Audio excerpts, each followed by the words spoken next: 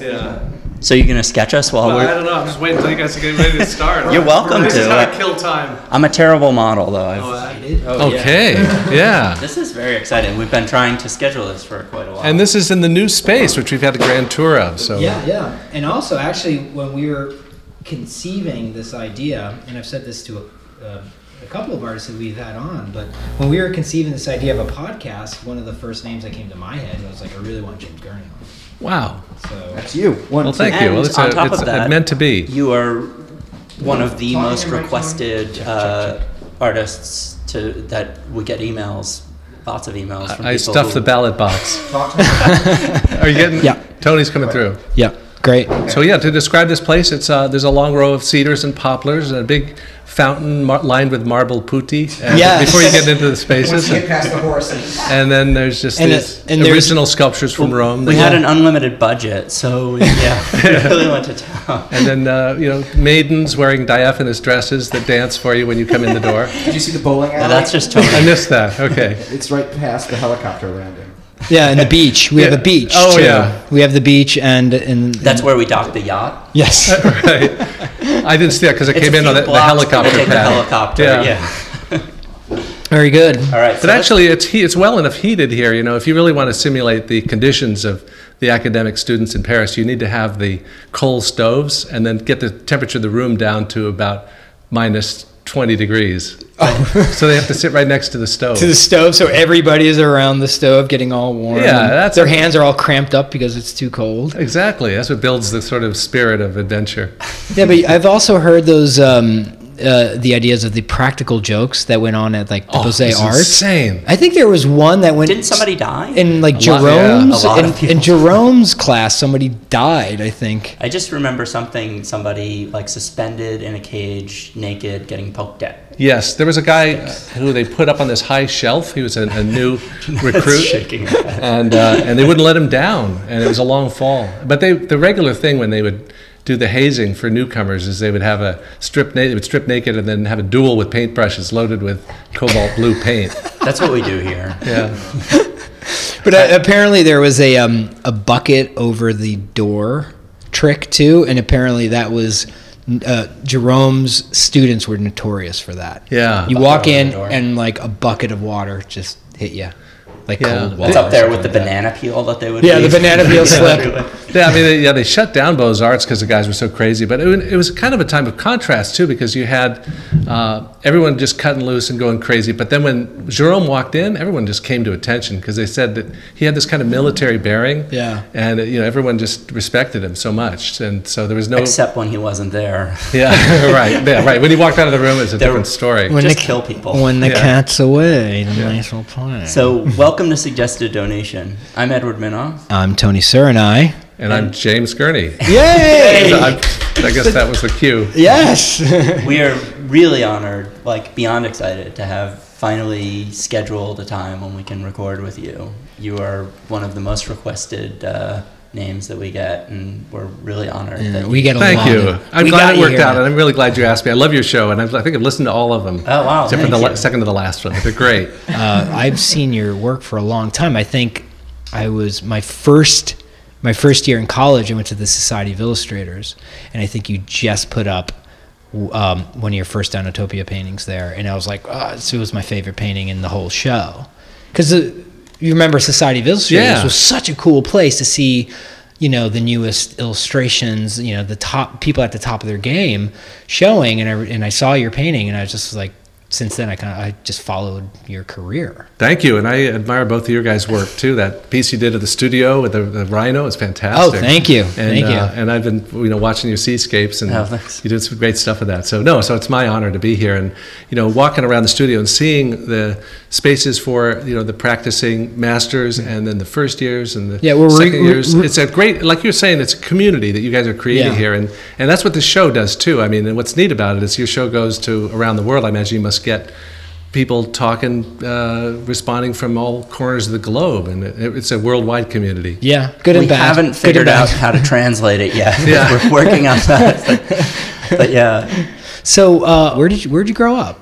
I grew up in Palo Alto, California, before Facebook and Google discovered it. Before Apple made it. Yeah, that's right. And I went to college at UC Berkeley. And you studied archaeology? I did, yeah. I majored in archaeology, and I studied a little of everything, paleontology and history and all kinds of different things, although I always wanted to be an artist.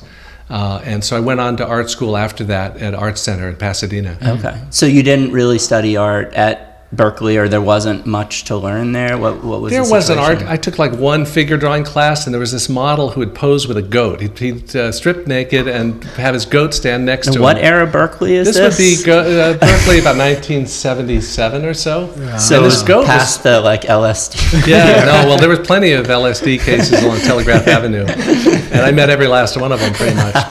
But this guy's goat posed and knew when the bell would ring, it would like get down off the stand. The goat? And the goat, yeah, it posed perfectly still. That sounds amazing. It was a trained goat. But the teacher said, he took one look at my drawing and says, "You've got to loosen up and be more expressive." And I knew what I wanted, and I knew that right. Berkeley didn't have what I wanted.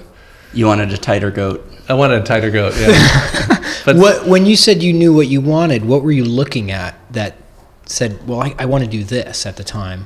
Well, I mean, going back to when I was younger, somehow when I was about 12, got to go see an exhibit of Norman Rockwell paintings in San Francisco.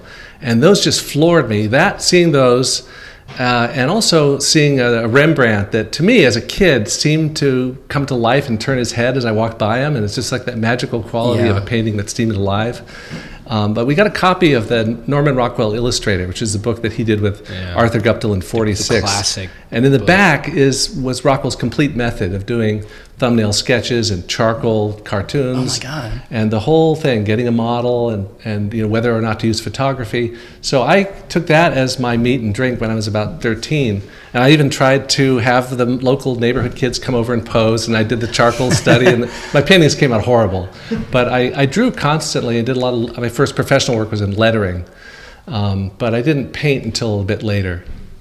But so as far as like where that led me is that I was interested in what I could find in other books. And by the time I got to Berkeley, I discovered Creative Illustration, Loomis's book, and the Famous Artist Course. And I think those are still some of the best instruction for multi-figure compositions and storytelling pictures. So why archaeology then? Just because I got a chance to go on a dig. I was fascinated by it. I grew up with a set of National Geographics, and I, as a kid, would read about all these old archaeological expeditions to South America. And I dreamed about these like lost cities of Machu Picchu and Atlantis, is it real? And El Dorado, and all this kind of stuff. When Raiders of the Lost Ark came out, were you like, oh, that's what I want to do? Yeah, I want to be Indian. And there really are archaeologists like that I've met in the course of doing archaeological reconstructions, which is what I ended up doing for, I mean, maybe I'm jumping ahead a little too much, but working for National Geographic, that's what my job was. So that even though I didn't really plan to do anything with archaeology or paleontology, I just loved the subjects, I ended up kind of tying that in with the painting. So were you traveling? Were you going to like far off lands and areas? Yeah, I mean, well, even in college, we got to go and do a dig looking for Ice Age mammals, not far from Berkeley at all. And so in a paleontology class, we got to reconstruct the bones and reconstruct what an ancient camel would look like in North America. And I know there's no camels now, but there were at one time. And we just had a few bones to work from. And so it really required us to try to work with the scientists to try to reconstruct these animals. You were drawing them to help reconstruct them? Yeah, I mean, I was doing that as early as college, but I did that later professionally for Geographic. Doing illustration. Yes. But also in college, I got a chance to work for the Archaeology Museum, the Kroeber Museum, which had a huge collection of old artifacts like mummies and grass skirts and weird ceremonial masks. And there were some archaeologists who wanted me to do very exact drawings of like Egyptian scarab carvings. These had hieroglyphs on the back, and I had to get the hieroglyphs all exact. And these are scratchboard renderings, so they had to be really close, really accurate. Right. And it was really a thrill because they would publish these in the scientific papers. And this is after you had a little bit of training at that point at the art center. No, I hadn't got to Art Center yet. Oh, okay. A couple of my friends had gone down there, so I went down to Art Center too. That's where Jeanette and I met. We were sketching buddies at Art Center. This was about 1979, and we met in perspective class. Yeah, you're just mentioning perspective class. Now, were you sculpting too? I was much, as a kid and in college years, I was much more of a 3D builder than I was a painter. Even though I drew a lot, I was frustrated with perspective and trying to make a picture look three-dimensional, having to open up that space. And until I learned more about perspective, I was much happier building three-dimensional stuff. So I built a complete gorilla mask with working resin jaws, and I still I think I wear that sometimes when I'm riding my unicycle around. I built all kinds of masks and model airplane, like radio control model airplanes and stuff like that. And now, does the influence, because I did read that your father was a mechanical engineer. Yes. Does that have a lot of influence on?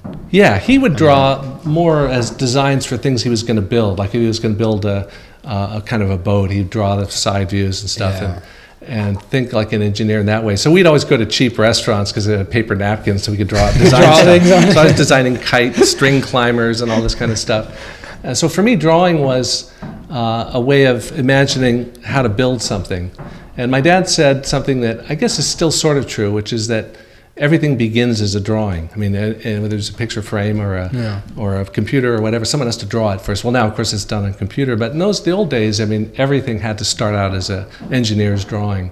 Yeah. Now, things like, were you watching, because I know like King Kong and the Sinbad movies or the Jason and the Argonauts or any of those like Ray Harryhausen models and all those kind of fantastical creatures, did those have an influence too? To an extent. I mean, I saw some of those films, but I didn't run across really very many science fiction movies until Star Wars and that era. And I didn't run across comics much, except for like Peanuts and Mad Magazine, which I loved. Right. Yeah. So, but what I loved was the old illustrated Scribner's classics, the Treasure Island, the N.C. Wyeth, and Maxfield Parrish. So I was aware of those guys. I didn't know they were like old. I just thought they were cool. So kind of the quality of the illustration was what was drawing you in. The idea that an illustrated book could take you to a different world. I mean, I really loved those books. Right. So Go ahead. When you were in college, then, so you knew what you wanted, and you started.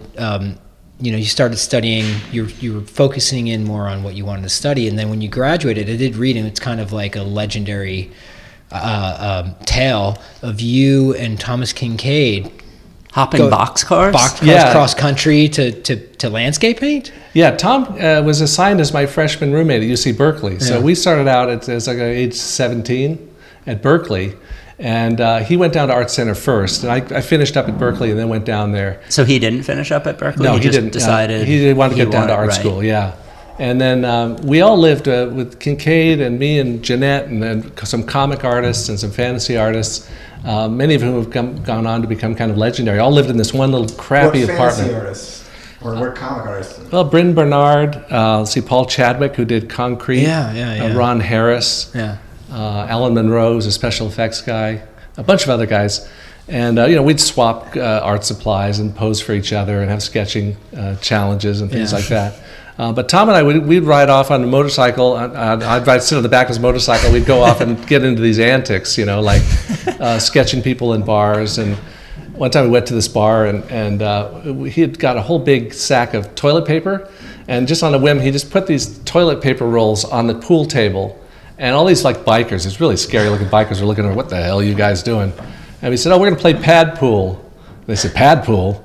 So, that's the kind of game we play. We just like on the spot invented this form of pool. We got all these bumper pool, insane biker and they were like into it. Wait, so you're hitting the toilet paper roll, or you're hitting the balls, and then they're bouncing. They're bouncing off the toilet paper. Was there money being exchanged or anything? We left those guys. They seemed like they were getting into it more than we were, so we took off. There's now a pad pool biker tournament every year as a result of this. But I was at Art Center for just 2 semesters, and after that, I mean, the kind of windowless rooms and the marker fumes were, I don't know about Tom, but they were getting to me. But so we said, I wonder if we could like spend the summer going across America. So we went down to the LA freight yards, and we met this hobo named Bud, and we said, how do you catch a freight train? And he said, well, you got to wait till it gets up to yard speed and watch out for the bulls. And I said, who are they? They said, they're the detectives that will kick you off.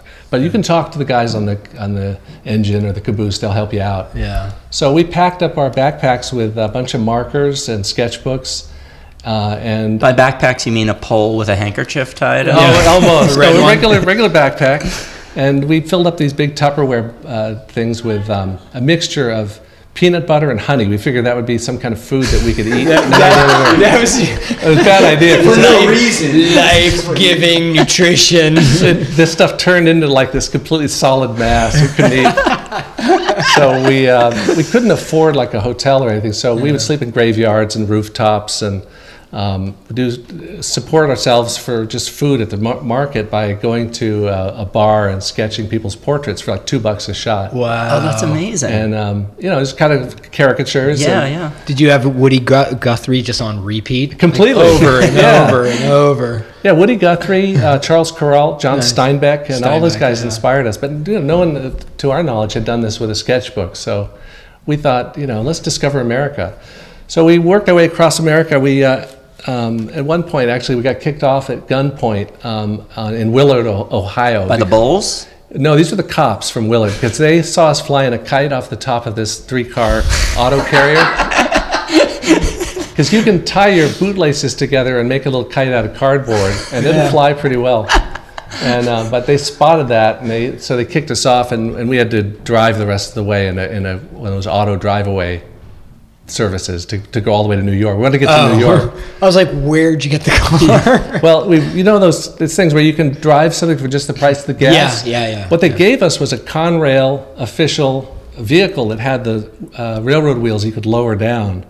And that's so cool. it also That had you like can a cherry and a spotlight. Yeah, that you can actually drive on the track. So did you drive on the tracks? Well, we considered it. We thought that might be kind of stupid. But we did pull over a few people with the spotlight and the spinning light.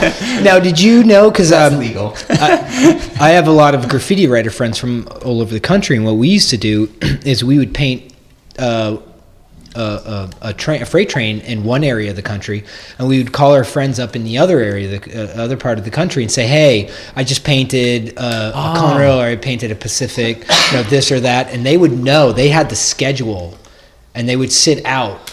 So I've had friends who painted something in New Jersey or Philly, and their friends caught it in Montana. And they spotted it. So they know the whole. They knew the whole track work. Database. Absolutely. Yeah. Did you have the database? We would just ask the conductor or the caboose guy and say, which cars are getting set out? And they'd said, well, the last 14 are getting set out in the middle of the desert. You don't want to be on those. Yeah.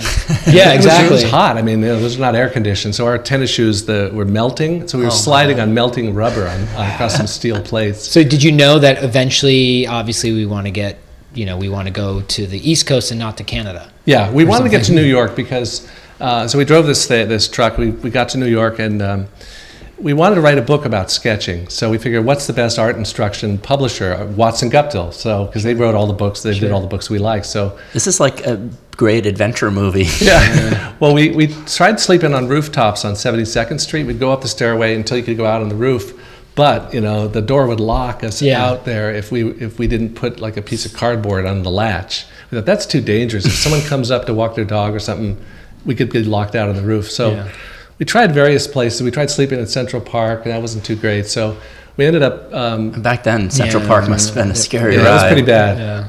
Back when they're finding like dead chickens. They were finding worse than dead chickens. Yeah, we actually almost got jumped once. But anyway, we went on this. There was this burnt out pier on like about 59th Street or so that had a burnt out section and this long plank. So we walked out there, and it figured we were safe. We'd pull up the drawbridge, and we had all these sketches we were ready to show. We had actually talked the receptionist into giving us a meeting with the top editor at Watson Guptill. What I didn't realize is the tide comes up in the Hudson. Yeah. And I looked down because I had stored my backpack under the bottom floorboards, and it was just completely awash. And all the sketches. The peanut butter and honey thing, like, was even more solid. The sketches, like markers, were like dissolving. Oh no! And fortunately, we had sent Xeroxes back to our family, and they FedExed them or overnighted them to us for the meeting just in time. Oh my gosh! So what was it like going to that meeting? Were you like, these, these aren't the real ones. These aren't the real ones. They were a lot better than this. But how did you walk into that meeting? Well, we had like all these sketches, and we had even tape recordings of some of the people we had met. So we would play the tape recordings. Like there was this one guy. This is Bud the Hobo. This is this guy in Nashville that said, I'm a Dillinger. I said, like the bank robbery? He says, yeah, there's relatives of mine, but draw me with a mustache. I said, why? He said, I don't want the cops to see me. I don't want them to spot me. And they said, can you get a Thompson? I said, what's a Thompson? He said, a Tommy gun. A Tommy gun. No, I don't really have one with me. Did he have like a cape and an old he sounds style mustachio? like or like get him like one of the bowling ball bombs. Yeah, exactly. And we met all kinds of really amazing characters, and a lot of the guys who ride the rails are philosophers and well-educated people who've left a busy life, and all your pals from Berkeley. Yeah, right. Yeah. Exactly. I've actually met some really, really just interesting, nutty, and beautiful people when we used to like do, jump on freight trains and go into these crazy places. And I mean, if you're ever interested in hearing an amazing story, those are the type of people you want to just meet. I've even recovered some of the old cassette tapes and converted them to digital. There was one lady who was said she was an Inca princess, and I did her portrait. And these other lowriders and who were talking about their cars and stuff. And so I put them on as YouTube videos with the portrait and then their voice. Oh, that's so cool. Because it makes the portrait come alive. Wow. What is that under on YouTube? How do people find that? I'm not sure. What's that one called? The one with the lowrider guys. Santa Monica Locos, that's what it's called. Santa Monica. So you walked into the meeting with these tapes, and so they were interested, but it took a while to get to the contract stage. Partly because we looked sort of outlandish. We had these matching uniforms that said Jim and Tom. We got it at used gas station uniform, and we got these butch haircuts to just to try to look normal in the middle America, but it looked kind of weird, I think, to the editor. But they liked the presentation, and we sent some page layouts and a plan for the book after we got home, and they liked it, and so we ended up doing the book. It was a huge effort because we were also got a job doing background paintings, and I know Tony, you had done some background paintings too. Yeah, and so that was for Ralph Bakshi. For Bakshi, and did you guys both work for Bakshi? We both went in together and got hired, and worked there for a little while. It was a wild ride. Yeah, was that Mighty Mouse or? No, it's post Mighty Mouse. So he was kind of trying to come back after there was a lull after Mighty Mouse, where I think he had gotten kind of booted off. I think there was some stuff that he got in trouble for on Mighty Mouse. Mighty Mouse might have stomped on some flowers that became powder and then sniffed them and became super strong. And so he got booted from the air for a long time. And this was sort of going to be his triumphant return. Like his comeback. So he was working to develop something for the Cartoon Network, and that's what we were there for. Okay. So we were doing character design and backgrounds and stuff. Yeah, so I was still in college, and I was Ted actually told me about it, so I went with him. And he's like, yeah, you're both hired. Show up tomorrow. So I would tell my teachers at school, I'm going to go work with Ralph Bakshi for a little bit. And they're like, bring the work in. That'll be your homework. I was like, cool. Wow. So we'd go and do some of that stuff. And he'd show up with no teeth, no hair. He'd be like, oh, when we have the meeting, I'll put my teeth in my hair. But he was hysterical, really fun guy to... So was it out in California where you were? No, this was in New York. New York. Yeah, okay. He set up an office. Yeah. We'd have to leave with the trash every day and throw it in a dumpster. Take the trash outside. Yeah. I was like, all right. And what kind of quota were you working at? What was that? How many paintings did you have to do a week? At that time, I don't remember, but he was. We were doing development. So it was whatever. Yeah. He was at that point. He was just trying to develop a bunch of new stuff. But you were working on Fire and Ice, right? I mean, you must have had to do. Yeah, Fire and Ice was the one that's a kind of sword and sorcery barbarian film that Frank Frazetta co-produced. Was he a hero of yours already, or? I knew about his work, and I became more aware of it once I got involved in this project, and I loved it. It was fantastic, and both of those guys were from Brooklyn, and they were it was very lively. Ralph would just shout in the intercom system, coffee, we'll get to work, slaves. But a great guy, and I still keep in touch with him. And really? I really admired him for standing up to the perception of animation as being a children's medium. Yeah. And he did all through his whole career, still is. He really changed it all. He was the guy who was like, this is a form of art, and it's a form of filmmaking. It's not like a cartoon. And that's all we talk about. I mean, he also stood up to, I mean, not that Disney is necessarily such a bad thing, but he really stood up to that as being like the only thing that animation can be, and it's got to be from this big studio. And he was doing animated movies. He was the only person to do that. So it was a big project. You know, we were doing about 600 paintings over for a year and a half or so. It ended up being about 11 paintings a week. Wow. And some of them were establishing shots, other ones were quicker paintings, but working in cartoon color, so it's like an opaque acrylic. Oh, yeah. The same stuff they use as animation paint. I worked a little bit with that. You were painting on what, canvas? On an illustration board. An illustration board. Yeah, so this is a rotoscope film, and a rotoscope is, has its pluses and minuses. Right, but, but you'd have a live action soundstage shot, and then you'd have all the contact points the character would do, and then you'd paint a volcano or a jungle or a ice cave. But what I loved about that was, you'd go into the dailies after doing a whole sequence, and you'd see the characters swinging on the vines you just painted, and you'd see different angles on it, and it really felt like you were living inside the world you were painting. And that's what Howard Pyle had said, something I ran across when I was young, the idea that he would tell his students to jump through the picture plane and live inside the picture. And as you know, doing that kind of work, you really feel like you're inside the painting. Yeah. So much of what I think we talk about as when we're teaching here at the Grand Central is about kind of trying to get yourself into that zone where whatever you're painting, even if if it's animation, obviously, but also just if you're painting somebody, if you can kind of merge the real thing, the real person, the real subject, and your painting until the barrier kind of breaks down.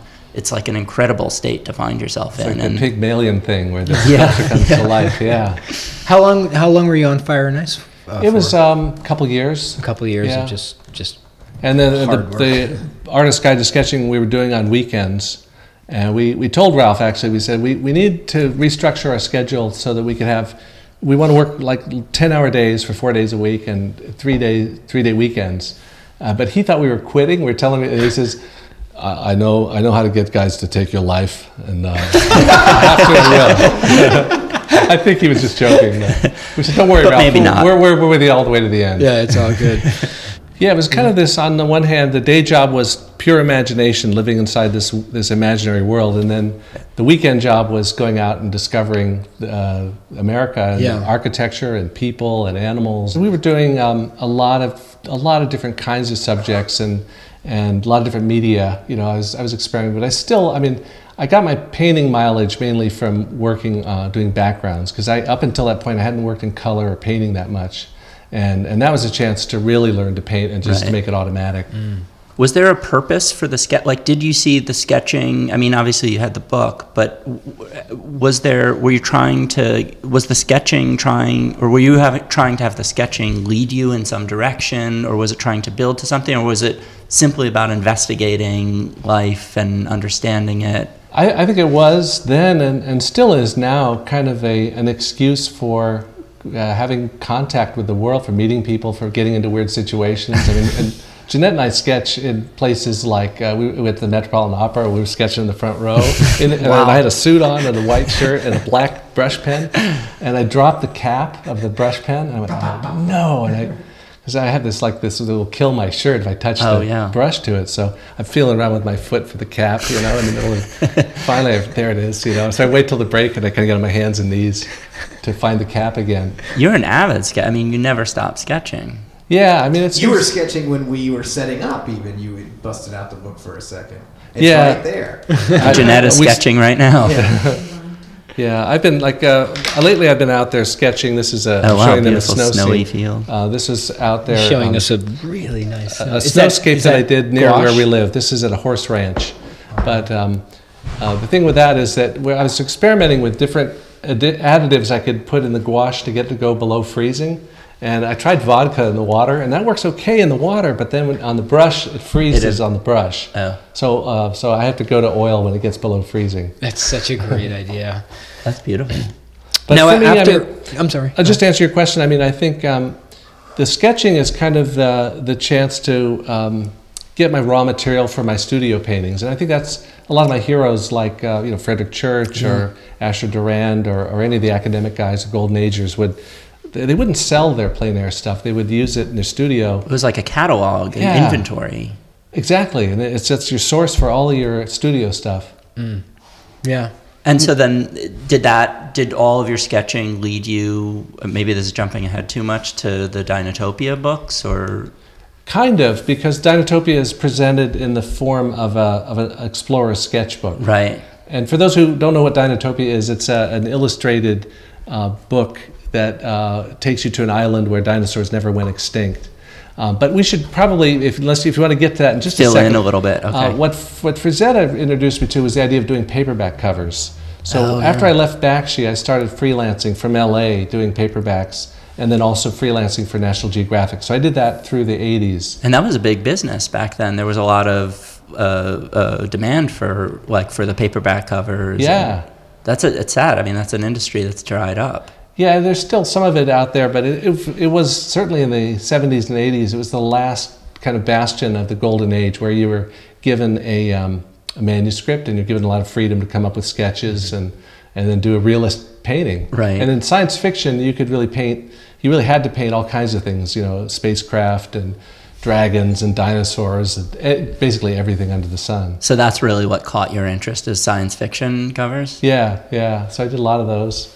I think the illustration also, it kind of saved modern realism, because that was the information being passed on to the next generation, where for realism was via the illustrator. So from Golden Age on, those are the people who are really keeping the tradition alive. Otherwise, it might have just gone away. Yeah, I mean, I know we're all interested in kind of how that knowledge has been passed down. I mean, because before the internet, it was like this secret knowledge you try to track down.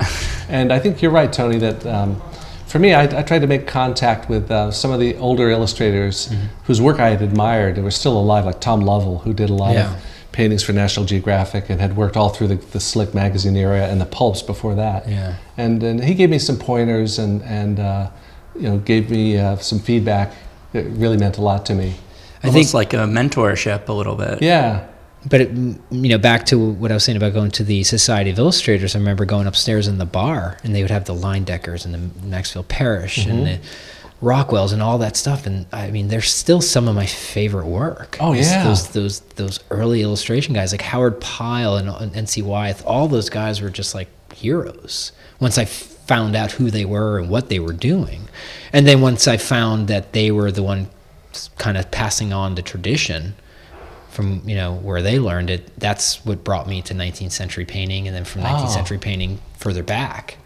But it was really the illustrators that did it for me. Ted, how did you find your way back to the 19th century tradition? The 19th century, actually, I mean, I had when I was younger, I was really interested in Renaissance art, and I think that interest never died down. But then it was actually Tony who introduced me to 19th century painting when we met in a train tunnel, and we start talking about classical art, and he starts mentioning names like Gérôme and Bouguereau, who I'd never heard of.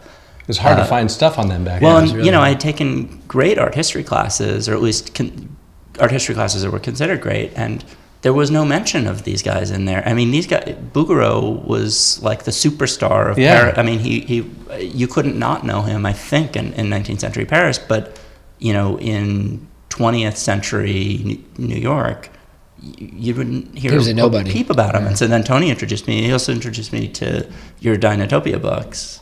Oh, I did? Yeah. And also to, like Steve Assell's. Yeah, totally. Tony totally. I started to look at Steve Assell's romance cover. Did you hunt down those Sotheby's auction catalogs? Yeah, I used to do that. Aren't those great? Yeah. You go, wow, there's another one I've never seen. I mean, it never even occurred to me to go to Sotheby's. I mean, now I go to a lot of those. I think you were at one today, weren't you, at one of those auctions? No, we didn't have time to do that, yeah. But those are great. They're fantastic. And you're allowed to touch them. You can go and touch a sergeant. You can just touch it. Yeah.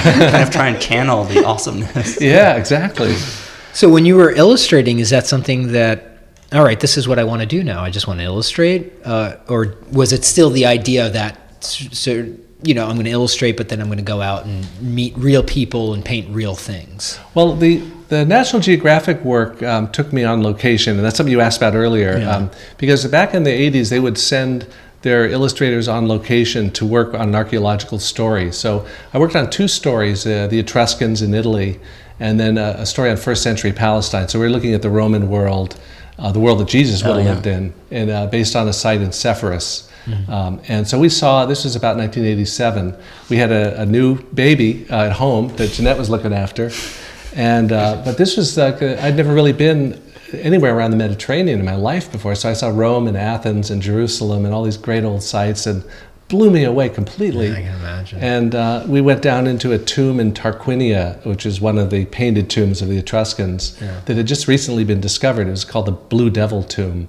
And amazing painted murals of monsters and devils. Fresco? Which is unusual for the Etruscans. And it was kind of spooky. We took a ladder down there, and we had our flashlights, and we heard this like digging sound. And we thought, what the heck is that? And it turned out there was someone digging a grave above us. But some grave robbers had gotten to this place before us, and they'd cleared all the stuff out, all the chariots and the pottery and stuff. So what we had to do is go to the archaeology museums to look for similar kinds of artifacts that would have been found in similar kinds of tombs, and then try to reconstruct what would have been there. So, you start with what's known, what the archaeologists find, and then your job is to try to evoke what the world would have looked like 700 BC. Wow. So it was really like a lot like what the history painters were doing.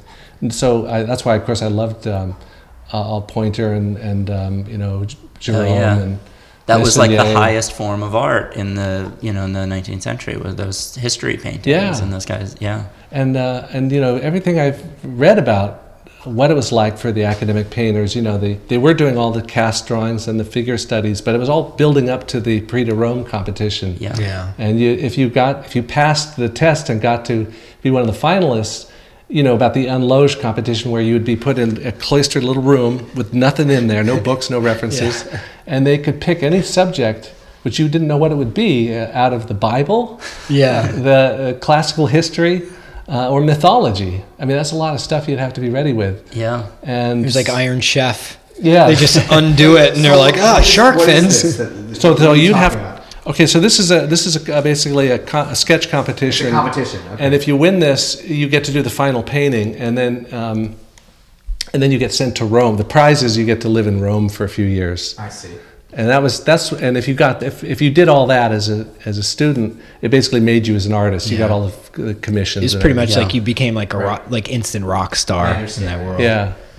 And when I've been fascinated by learning more about the academic process and the training is, and I think this is kind of almost like the missing piece, or the most difficult thing to figure out how to deliver to students is how do you teach people to imagine a scene and then execute it? Where do the ideas come from? Yeah. For people who want to be concept artists or character designers or animation designers or fantasy painters.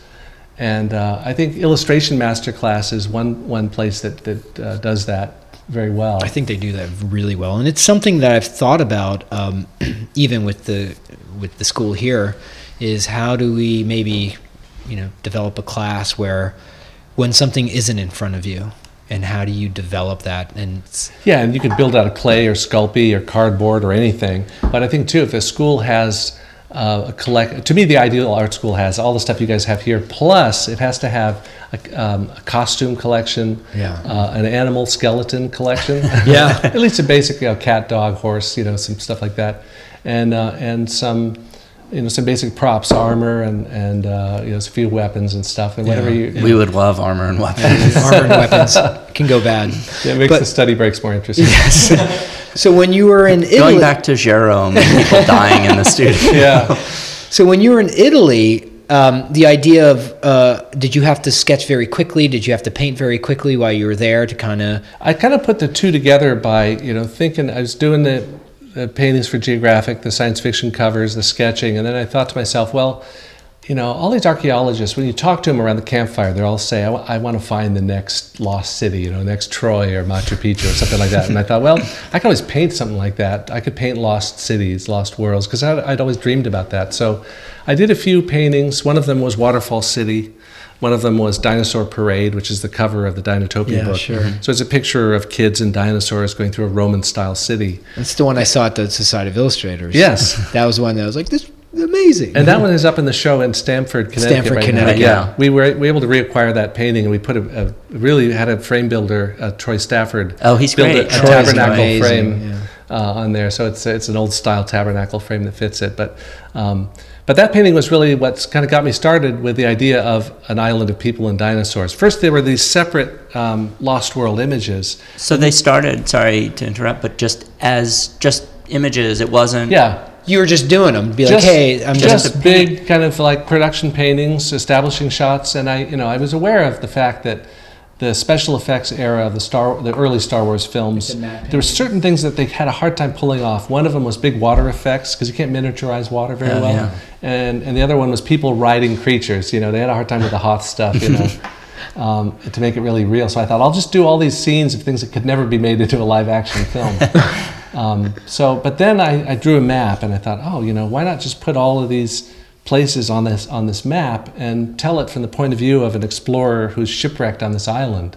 So that's really where the idea for the book came from. It sounds incredibly organic, like it just sort of one thing led to another, and it seems like that in retrospect, but then when you're in the middle of it, it's complete confusion, like you don't know where anything's going to lead you. But I think that's why I tell students, just follow what you love doing. Right. It sounds like insane and non-commercial. Yeah, it sounds like this is perfect synthesis of your archaeological studies in college, and then the illustration and the sketching, and you're putting it all together into this one perfect synthesis. But it was kind of crazy because we didn't have we had 2 kids in diapers by now, and I had to tell all my clients that I'm not going to be doing any jobs for them for the next 3 years because I had to do 150 paintings. So at this point, you were like, I'm going to continue this idea, and at this point, you had the foresight to say, I want to make a book out of it. I met a guy named Ian Ballantine, who is the publisher of the founder of Ballantine and Bantam Books, and he published Lord of the Rings and, if you remember, fairies and gnomes. Sure. And he looked at those paintings, and he realized too that there's a book here, but he said it's got to have scope. It's got to be, 150, 160 pages. Yeah. It can't just be a 32-page picture book. Right. And he was right, because that's what makes you feel like you're immersed in the world. So, but that meant I had to finance doing all this artwork with art prints and selling some originals, and and we had house payments, and it was tricky. God. What year was this?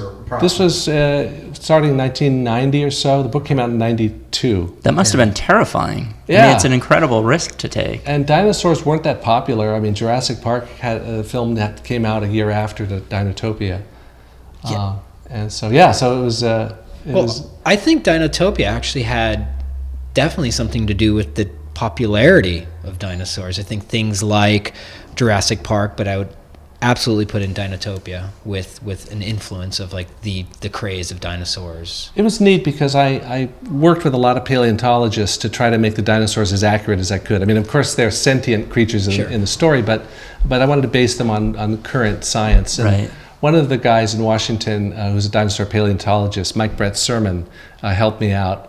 And we had this idea of having the oviraptors. These are the dinosaurs that were always thought to be the ones who steal the eggs from other dinosaurs. Have them in charge of the egg hatchery. And so the oviraptors, they're really nice characters. They look after them.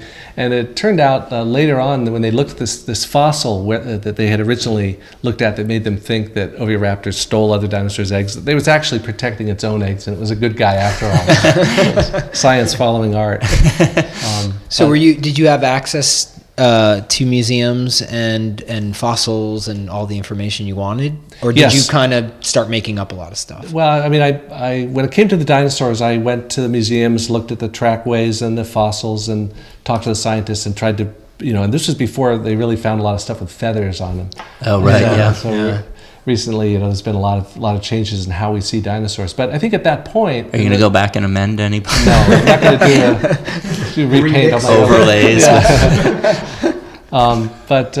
This was right about the time when our view of dinosaurs was changing. I mean, I think when I was a kid, that we thought of dinosaurs as lizards, cold-blooded, sort of stupid failures, But this was the Flintstones era. Yeah, but after the science, really, I think Jack Horner and Bob Bacher and a lot of other guys, John Ostrom, kind of changed that view. They're warm-blooded, dynamic creatures. So it made sense in Dinotopia to have them much more compassionate or more warm-blooded, more intelligent, and to form a partnership with the humans. So it was a fun concept to play with. So did you have writing partners, or did you just sit down and say, not only do I have to make a certain amount of paintings to fill this book, but I have to write the story? Yeah, I had written a lot of nonfiction before, but not a whole lot of fiction. So I read everything I could about writing, and the way that it worked for me to develop the story was to do about a 15-page outline and then a really detailed storyboard, the way an animation company would plan an animated film. Then do the final artwork in order, and then do the final text for each page layout. So the actual writing was fairly fast at the end, but it all came from the same place imaginatively, really. Yeah, and they reminded me of like Alma Tadema paintings. And I didn't know if that was something, some of the art you looked at. Oh, yeah, you can see the influence of like Spring, which was at the J. Paul Getty Museum.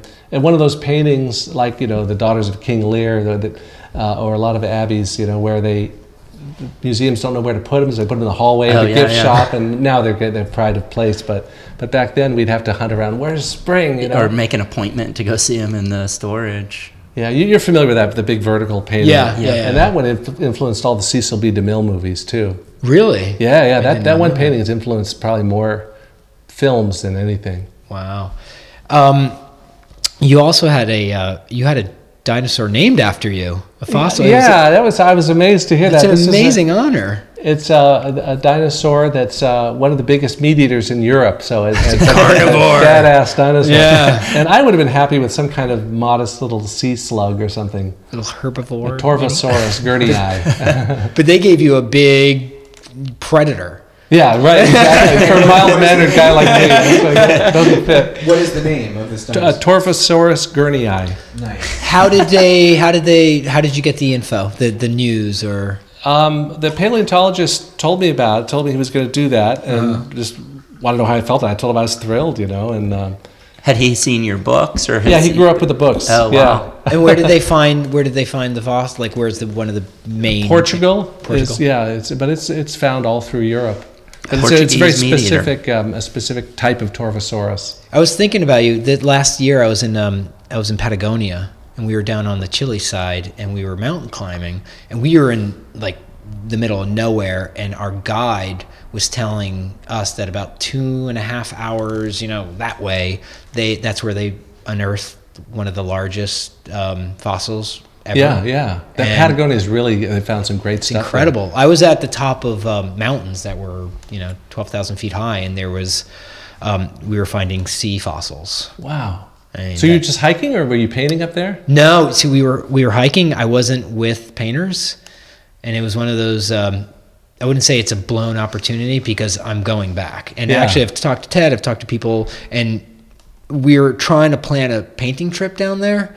And if you want to go, it would be a big honor for you to come down to do the kind of stuff that the 19th century guys. I think of Frederick Church painting the icebergs and renting a boat and going up there and fighting the stories seasickness. Of that, like with him, just a stack of paper or canvases, and he's just like knocking out sketches of these icebergs. I was reading about Sanford Gifford, who went to Europe with, I think he went with Durand and some of the other guys from the Hudson River School. And he spent a whole summer doing these beautiful little oil studies, but he kind of stacked them together before they were fully dry, and they kind of formed a brick, and he had to chuck them all out. You wouldn't think Gifford would make such a rookie mistake. Yeah, really.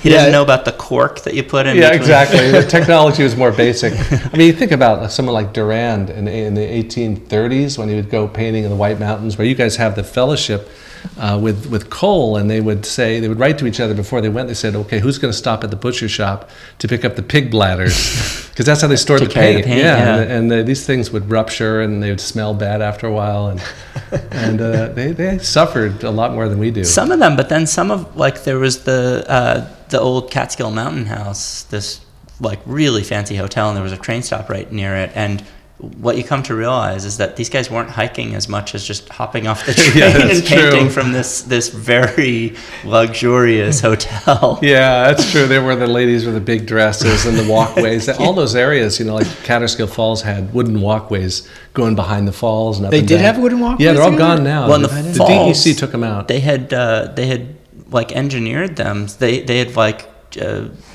I don't know, messed around with the water flow so that they could actually make the flow, really intense when they had viewers, and then they could dam it up, and then they'd remove the dam, I guess, to create this huge waterfall for a show. It was kind of like Vegas. Exactly. So when you were creating, I'm fascinated by the creation of Dinotopia. When you had the foresight and you now dedicated, what was it, 3 years of your life, you said? Well, the first book was about 2.5 years. So did you have a publisher who said they would look at it, or were you like, I'm just going to do these and start shopping it around? I did about 25 pages of finished artwork, the full storyboard and outline, and those 25 pages were all laid out in finished spreads. Mm-hmm. So it was enough to get a feel of what the book would be like. And we took that around, and actually a few different publishers wanted to do it. But we ended up going with Turner Publishing, mm-hmm. With part of Turner Broadcasting, a little boutique publisher. And it was a good publisher for Dinotopia because it didn't have like a big children's book division. It was just a little publisher. So they gave it all their support and marketed it as a picture book for adults, really. It wasn't marketed as a children's book. Yeah. Some librarians have told me that there really aren't enough picture books for older readers because there's this whole idea of how we bring kids into the world of books with picture books to lure them in. Yeah. And then we're supposed to wean them from pictures to read chapter books. Pull the rug out from under their feet. I mean, there's comics and graphic novels. Well, The graphic novels is the one category of publishing that's growing right now, print publishing. But I think there's a real opportunity for people who are artists who want to tell stories, to tell visual books. And I'm a real believer in that. I know Ian Ballantyne was also. How did you divide your time between, hey, I'm going to put a lot of time into this painting, but I need to make up more pages, in this, relatively short amount of time to create? Well, that's what it was like. I would set a quota. I guess no one was telling me when I had to turn stuff in. I just had to have the overall target deadline. But I'd do about 10 book pages a month. Wow. So if I had a more ambitious establishing shot, I'd have to spend more time on that and then speed things up. Speed up on the other ones, yeah. And there are a lot of quick, sketchy ones that are done with pencil on illustration board with oil wash. It looks a lot like watercolor in the That's what I thought. But it's actually oil. It's thinned down with terps. And then if anyone wants to try this technique, you have to seal the board with acrylic matte medium. So that it doesn't soak in. Oh yeah, I've done that with paper, painting on paper with acrylic matte medium. What I found actually was I painted on gray paper. It was a blue gray, and the acrylic matte medium, the color changed, faded, and then I used a different, I think Gamblin's PVA size, and it didn't seem to didn't change the color as much. Yeah. And I actually think it was I don't think it was necessarily exposure to light. I think it was actually the matte medium interacting with the dye and chemically, paper. Maybe chemically. Yeah, and I think Bierstadt did a lot of his outdoor studies on paper. What did he use to shield that? He must have used shellac. I think it was a shellac. Shellac, maybe? I think it was a shellac base or something like that. Some sort of, I think either a rabbit skin glue or a shellac. And they were all that size, like a 13 by 19, because that's what fit inside his box. That's how all those guys would have worked, as they would have worked in the box. Those in their lab boxes. And it's just like a paint box with a lid that opens up, and then you'd paint inside the lid. Trost Richards worked that, and I know you're a big fan of him too. Yeah.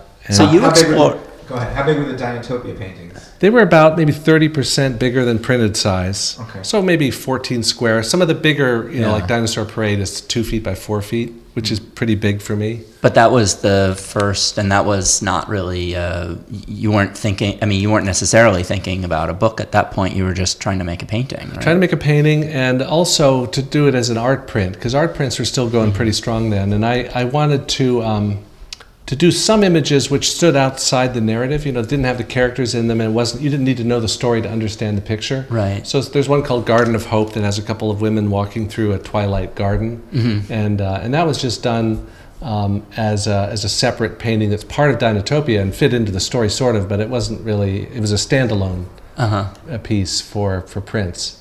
And were there like distribution networks for prints? Or Yeah. There were a couple different companies that were doing art prints, signed and numbered prints. So you'd submit your painting to the company, and then they would. They would make the prints, and they'd go around and sign them and all that. Yeah. So when you finished the book and gave it to the publisher, it was like, okay, fingers crossed that I'm going to be able to pay for the last 2-3 years of my life.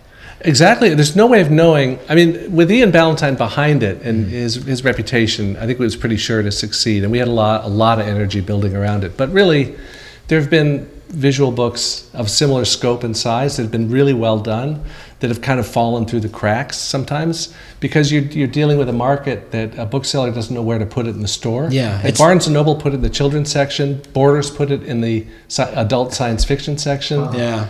No one knew where to review it. And that could be a bad thing. Yeah, it could hurt you, yeah. When I did some illustrations for book covers, for covers like that, they would tell me, no, you got to be like this or you got to be like that. Yeah.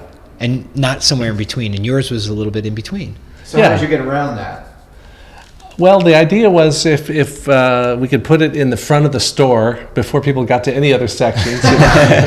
Get it in the window. Yeah, I mean, cardboard cutout. Turner also really supported the book, and they did TV ads, and they did all kinds of stuff like that. So the book got noticed, and it ended up being published in, I think, 32 countries and 18 languages altogether. Wow. Well, the pictures also probably carry, sometimes story doesn't translate as well culturally, but the pictures do. I mean, that's, it seems like that would lead to a broader kind of audience. And I tried to keep the pictures really dominant on every page spread, because I think it's easier to write a page of text or story than it is to do a picture. It's faster to write. Particularly. But it's also from the reader's point of view, I just like that balance of it. Only about 1/4 of the page spread is words, and just to make it really visually driven. Yeah. So was it an instant success, or did it take a little bit of time? No, it did really well. Right away. Yeah. And I've done 3 sequels. Yeah. Not exactly sequels, there are other stories within Dinotopia. What are they called? Dinotopia: The World Beneath came out in 95, and then First Flight came out in 99, and then Journey to Chandara 2007. And what edition are they on now? As far as print. Oh, let's see. Gosh, I don't even know. We're with the 3rd publisher for Dinotopia. It was first with Turner, then HarperCollins, and now we're with Dover, which is great. They're a real, a good, strong backlist publisher. But it's been done. I mean, it's been redone a bunch of times now. Yeah, I don't even know how many. It's been sold. It's run. It's a couple million copies or something like that. Amazing. I don't know. Yeah. So great. But I didn't know when I was doing it whether it would be a big thing or not. I really didn't. It's just a crazy idea. and go ahead. So then you started a blog. When did that happen? Well, after Journey to Chandara, the publisher said you should do a blog, and this is again 2007. So there were people doing blogs, and I said, well, I don't have internet at home. How am I going to do a blog? And anyway, I had all these notebooks full of stuff that I'd taken down from my readings and whatnot. So I thought, well, I can just write it down. I had a computer for a couple of years, so I would write it down, then go to the library and post, and I'll do it as a daily blog. And just like a maniac, I've done it every day since 2007. So it's about 3,200 posts. It just it always makes me feel like I don't have enough energy when I see how many and how in depth you go with such a wide variety of subjects. I mean, some of the posts are real lightweight or real easy, but while Jeanette's making breakfast is usually when I'm writing the post. So we proofread it over our oatmeal. But what I love about the blogging, even I don't care how many people are out there, but what's neat is that it's people who really are interested in visual things. Well, and you're getting I get a feedback, and I learn from them. And most of the books I'm reading are ones that people have recommended. So I'm growing and learning as much as they are. But what's so great about the blog is you're not only putting up the posts, but you're heavily involved with answering questions. It just seems like you're right there. So not only is it like an idea of your daily life, thoughts, you go into science, you go into history, and then somebody would say something and then you answer them. It becomes interactive. And that's like not all that common, especially somebody who's as busy as you are. Well, I mean, people have a lot of really, like one time I was doing a sketch in Gibraltar of a lighthouse, I did a painting of it on the headland there, and then I posted it, and then I got this instant response that said, "Oh, I used to work in that lighthouse," and we used to always be terrified that a ship would come in a storm or foggy night and crash into our lighthouse and sink us, and knock down the lighthouse. But he said, you may not have noticed from where you were sitting, but if you just walk over to the headland and look down, you'll see a shipwreck right there. Oh, and wow. sure enough, I didn't notice. Yeah. Yeah, so I walked over there, and sure enough, there was this ship, this huge, rotting, rusting hulk. Wow, in real time you did this. Yeah, and I mean, the guy got on there. I don't know how he found that post, but he got on there, and like the same day, I found that spot. So that was sketch number 2. So yeah, right. Another sketch. The carcass. Another post. Yeah. Now, did you have an idea of what you wanted the blog to be, or did it just form naturally? It's just like I don't really have any specific parameters or mission statement. It's just whatever interests me at the moment. But it ends up being a lot about academic painting and Golden Age illustration, and also stuff like visual perception and animation and comics, and kind of, I guess that's the main beat. No, it's been a really interesting group of people from all over the world, all ages really, and all kinds of backgrounds. But I've learned I can't make stuff up, because people They're know on the top of it. They'll catch you. Yeah, right. Yeah, definitely. It's great. I'm a big fan of the blog. I love it. Thank you. And I mean, that led to doing the books, Imaginative Realism and Color and Light. Because after I got going a while on the blog, I had a lot of stuff on color, and I was starting to question, are red, yellow, and blue really the primary colors? Mm-hmm. Or is it cyan and magenta or what? Right. And so I wrestled with that for a long time. And then I also wanted to talk about, the process that I had learned from the old Rockwell books and stuff about painting. How do you paint a picture of something you can't see? Because art school always teaches you how to do still lifes and portraits and landscapes. And okay, I'm looking at something, or even a photo or whatever. But most of them don't even teach that. Yeah, right. You're right. But then, but how do I paint something, a scene from history, or something from my imagination? So that's what I wanted to do a lot of posts about, and that ended up being imaginative realism. So did you have an idea for that book, and then decided to use the blog as like your time to develop those ideas into the book, or were those blog posts going and you all of a sudden saw this string of blog posts and said, oh my God, I could make a book out of this? I think I realized there was a book there after I had probably written about 80% of the material for the book. So it was already out there. It had to be organized, right. and the voice had to be a little different for the book, I suppose. But what was neat is, from a writer's point of view, I knew right away which topics were interesting or not, which ones were confusing. Right, you had already focus group tested them. Yeah, because you could look at how many comments there were, and if something was controversial, you'd know about it. And if I had to explain something better, I could tell by the kind of questions people were asking. When you were how did that affect your own painting? Just having the blog there and then creating these books, did it enhance your paintings? I think for me, I had to think through everything I was doing a little bit more that I might have done intuitively. And I think that's kind of the nature of learning as an artist, is that you make intuitive things, separate things that you've thought rationally about or consciously about, until, when you are lucky enough to have a flow moment and the painting paints itself, it's because all that stuff you thought so hard about is internalized in deep memory. So I don't know if it actually changed the way I painted, but it probably made me more conscious that there's an audience out there that I'm speaking to. Maybe the difference between me and you is that I'm not really necessarily a teacher in a classroom of real people who have different needs. Mm-hmm. I'm probably more of an explainer. Yeah. I'm probably feeling more natural of taking a topic and trying to explain my way through it. Which would make you an amazing teacher. A lecturer, maybe, but I don't know. I think, you tell me, but it seems like teaching, you have to be good at psychology and understanding what people need, each person needs, and they're definitely what to say, what not to say to each person. Do you think with the blog, it having itself as this ongoing thing, that you think that there's just more books to come? More books, yeah. There's probably another book on painting outdoors from life, sketching and painting. But also there's other new media of digital books for the iPad, where you can actually go through a sketchbook and see videos and hear the sounds that were happening.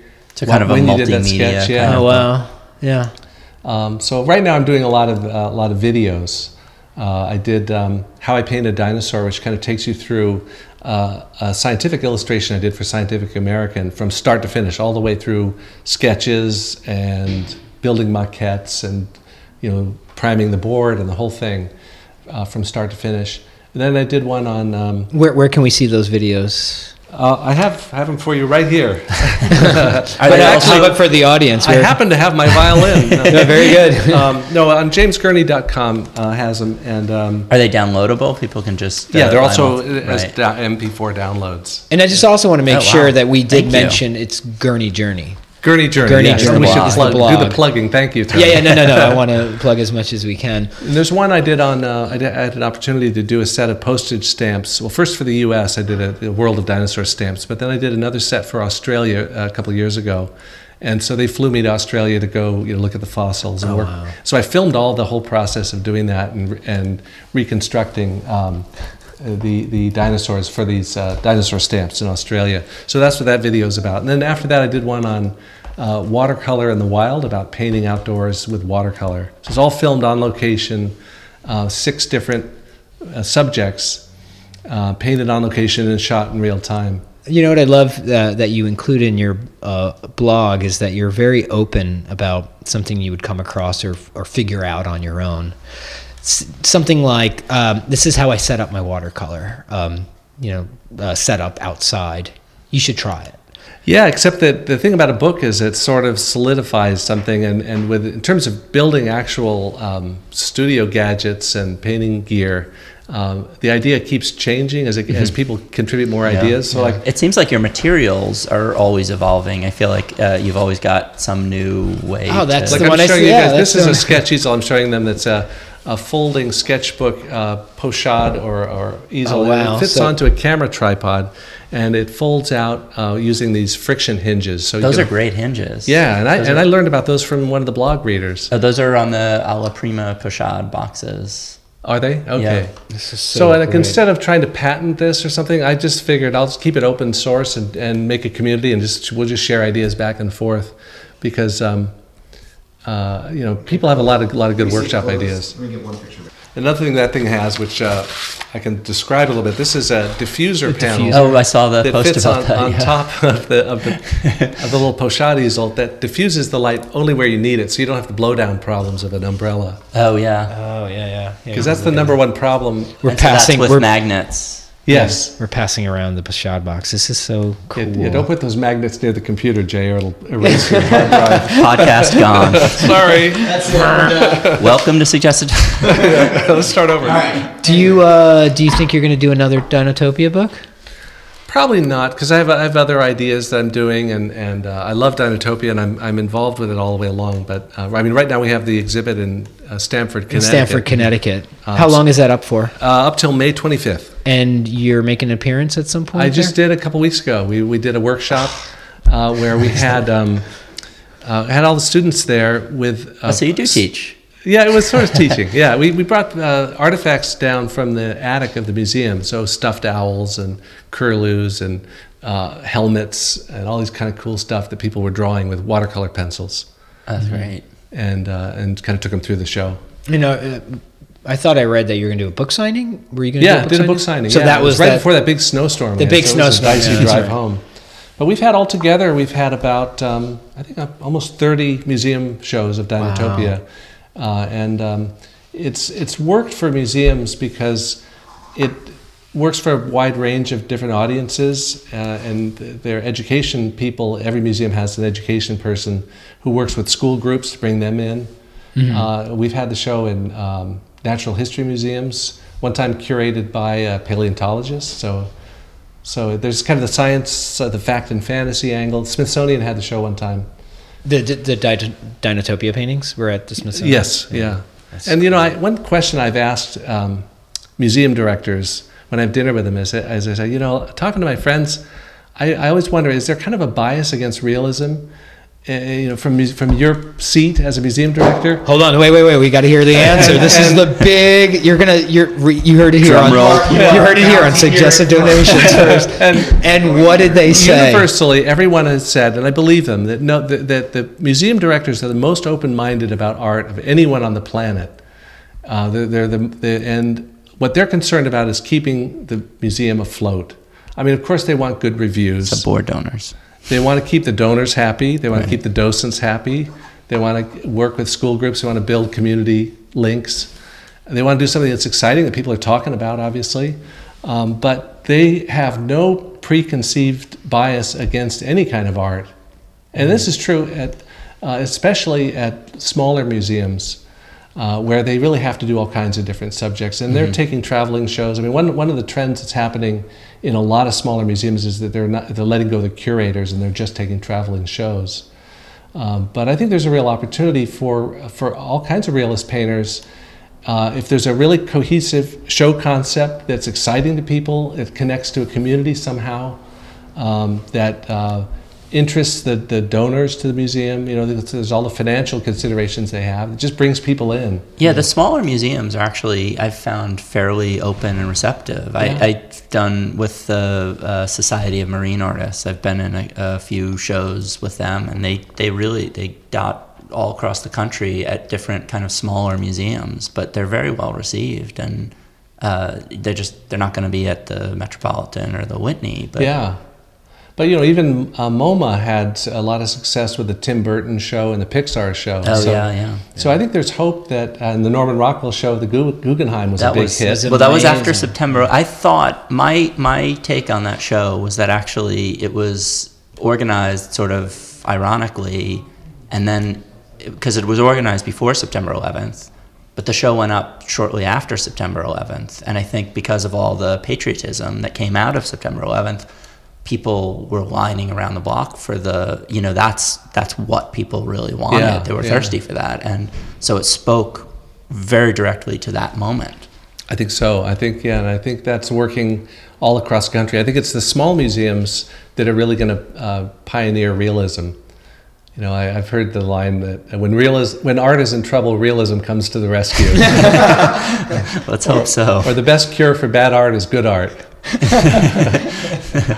But no, I mean, I think there's a public out there that is really interested in seeing something they haven't seen before, and seeing something that affirms their view of the world. And and I don't know what that is for each artist, but I think there's real hope. I mean, I think one of the things that's happening in colleges and art history departments is that there's a lot more awareness of the importance of comics, animation, and illustration. In art, as a kind of a key part of art history. Do you think anything like the movies that are coming out that are making millions and millions and millions of dollars have anything to do with that? Yeah, I think movies are probably the dominant art form of our times, the way the salon was in the 1880s. Yeah.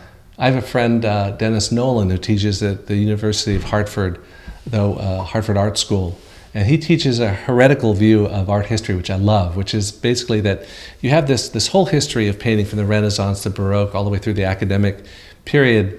And then the way it's usually taught is that the Impressionists kind of were defiant and they broke off, and that led to the Post-Impressionists and on through modernism and contemporary painting. He says what he teaches the incoming students is that that's not what happened at all. That academic painting gradated very smoothly into illustration in the magazines. And so you have Howard Pyle and Castaigne and all these, Gilbert Gall and all these guys who are at Edwin Austin Abbey, who were doing paintings for the Royal Academy, but also illustrating books. And what really changed was not the kind of art, it was the patronage and the means of distribution. So it became more commercial patronage. Yeah. Well, it's no more or less commercial than it ever was.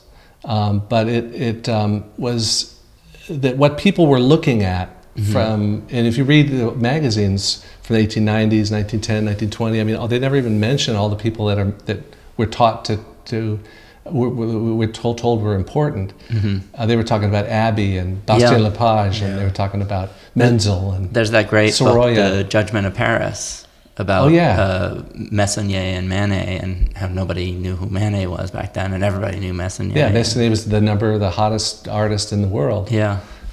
So with this view of art history, you teach the illustration, comics, and animation as being the core inventions, the innovations of the 20th century, that America for sure, but also France and Japan and other countries had a hand in as being the original art forms of our times. And to leave them out of the story of 20th century art is like leaving rock and roll and country and gospel and jazz out of 20th century music. That's a really interesting perspective. Yeah. So what are you working on now? I'm working on sketching. Gouache. It's a beautiful video. sketch. I just turned in 2 paintings to Scientific American of a dinosaur subject, which will be coming out in the spring. So when I get back, I'll be working on videos and. Do you take some of your sketches that you do in your books and do you blow them up and in the tradition of like the Hudson River School and make bigger, grander paintings, or is it the moment? Is that moment of painting it from life is what you're most interested in? Yeah, I mean, I do blow them up, and I had some paintings that some forest scenes of conifer forests that I had done. In fact, when you guys were doing the Hudson River School Fellowship thing, and I used those as reference for this dinosaur environment, because it would have looked a lot like this forest I was painting in. So I'm kind of like Bierstadt, like where I like to be surrounded with all my sketches and work from those. Do you see the sketches themselves as kind of finished art objects, or do you see them more as, I think as those Hudson River School painters did, as just kind of a step on the way to creating some artwork? I mean, they're kind of an end in themselves, and with video and blogging and all that stuff, they're connected with all that. But really, it's just a place for experimenting with color and just recognizing Jeanette and keeping my nervous hand sketching all the time. It's great as you guys are talking. I'm sitting here going through James Gurney's sketchbook, and it's amazing. The conductor. Go ahead and continue talking while I go through your sketchbook. Well, sketching someone moving is how we keep Tony from interrupting. Exactly. We'll just put the and these are all from life. I mean, they're all from, if it's a person, it's in a restaurant usually. This is a train station in Rhinecliff, New York. So I'm working in not only gouache, but also casein, which is a very old... it's actually older than oil. It goes back to the Egyptians. It's a milk binder. And it's a wonderful medium that only one manufacturer still makes. Yeah. And the reason I got started on casein was I was out at this plein air painting convention, and there was these guys from Richardson Paints, and I said, didn't you guys buy the Shiva line? They made the casein in the 50s before acrylic came along. And they said, yeah, we're thinking maybe of phasing it out. We're not sure. There's not much demand for it. I said, is the demand decreasing? They said, yeah. I said, I'll send you some samples. So I said, great. You're like, I'll take it all. Yeah, but they're great. They work as amazing underpainting for oil painting too. If you do it on a panel, you're not supposed to use them on canvas because it cracks, but it's an amazing underpainting medium. Did Anna Gurney use it, as far as you know? I think it was either that or egg tempera. Yeah. But I've used casein as an underpainting, and it's fast. It's great. It's fast. Great. It feels the most like oil paint. It just dries really sets up faster. It's very opaque. How long do you spend on some of these the sketches that are a little bit more involved? Well, I mean, it depends. If it's a sunset or late day scene like this one you're looking at, that's very late afternoon. It's maybe 45 minutes. Wow. But my friend Garen Baker, who lives in Newburgh, and some of our painting buddies there, we paint sunsets sometimes, and as you know, because you paint a sunset, 25 minutes max. Yeah. So you spend the first part of the painting building it up to what you think it's going to do, and getting all your paints mixed. And hope. And then change everything in that last 5 minutes. Oh my God, it's better than I thought. It keeps getting better and better. It's very hard to resist the urge to just chase it and keep changing the whole painting. You're better off doing 5 different paintings. Yes. Do you do much oil painting on? I have done a lot. I haven't as much lately. I've been just working more in water media. Yeah. But I love oils also. I'm probably mainly an oil painter. Yeah. Do you load your brush pens with watercolor, or are those ink brush pens? These are water brushes, which are hollow-handled plastic brushes, as you know, but I mean, as the listeners, that most people fill with water. But if you get a hypodermic needle, you can fill them with fountain pen ink or watercolor. And so you're using those as your watercolor brushes with a palette, limited palette of whatever you load into your different brushes. Yeah, so I mean, you can get a demo. But you can use these for clear water, which you can dip right into your paints, or if you have a preset color, this is like a warm gray. Oh my God, that's amazing. Or black. So you don't have to. I mean, with watercolors, you're carrying around tubes of paint, a little palette, water, and then the water spills, and you're all wet, but you don't have any water to work with. The thing about these is that they're so portable. Like if you have watercolor pencils and a couple of these water brushes, you can totally sketch in any art museum, and it doesn't look like you're painting. It looks like you're just taking notes. Or at the Metropolitan Opera. Or at the opera, yes, Which you're not going to set up with like a little palette that you can't see, but you know your colors and that are loaded in the pens. Right. And these preset colors give you kind of a known quantity. If you're working in a really dark room or something and you can't tell what the colors really are, you can fall back on these. You should market a line of pens. I'd buy them. Yeah, manufacturing is something I don't want to get started in. I got enough to do. And you got a blog you got to take care of for all of us. You can do it. Yeah, well, you could post how send you do send me a sample after you do it. Pens. Yeah. Just so you have Gurney Journey blog. You have your website. Right now, your show is up in Stamford, Connecticut. Yeah, Stamford. It's called the Stamford Museum. What is it called again? The Stamford and Nature Center in Stamford, Connecticut. And there's about 60 Dinotopia paintings, maquettes, and also dinosaur fossils that they have from their collection. Yeah. And it's also they have river otters. We were talking about otters earlier. Yeah. So they have otters that you can see. And that's up for until May 25th. May 25th. Yeah. And is that show going to go somewhere else after? Probably, yeah. We have other museums who are interested right now, so we have. I want to keep these shows traveling because we own all the originals, and if they come back home, we won't be able to use our basement, our foosball table, or anything. It's gonna... So you were able to retain the paintings? Yes. Wow. That's the thing. The logistics of a show, you kind of have to have all the paintings in one place. Yeah. So we kept back from sale most of the major originals so that we could do museum shows. So we're traveling them to get them to go around and.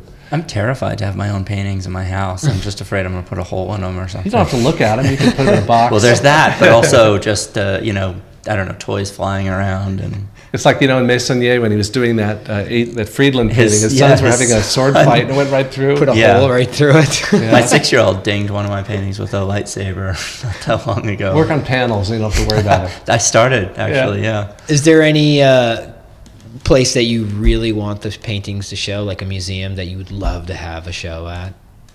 Well, there's some that we're talking to that are some of my favorite art museums. I can't say because it's not firmed up yet, but yeah, there's some museums that are really, really full of some stuff that I love that I'd be thrilled to have. And you're in talks with them?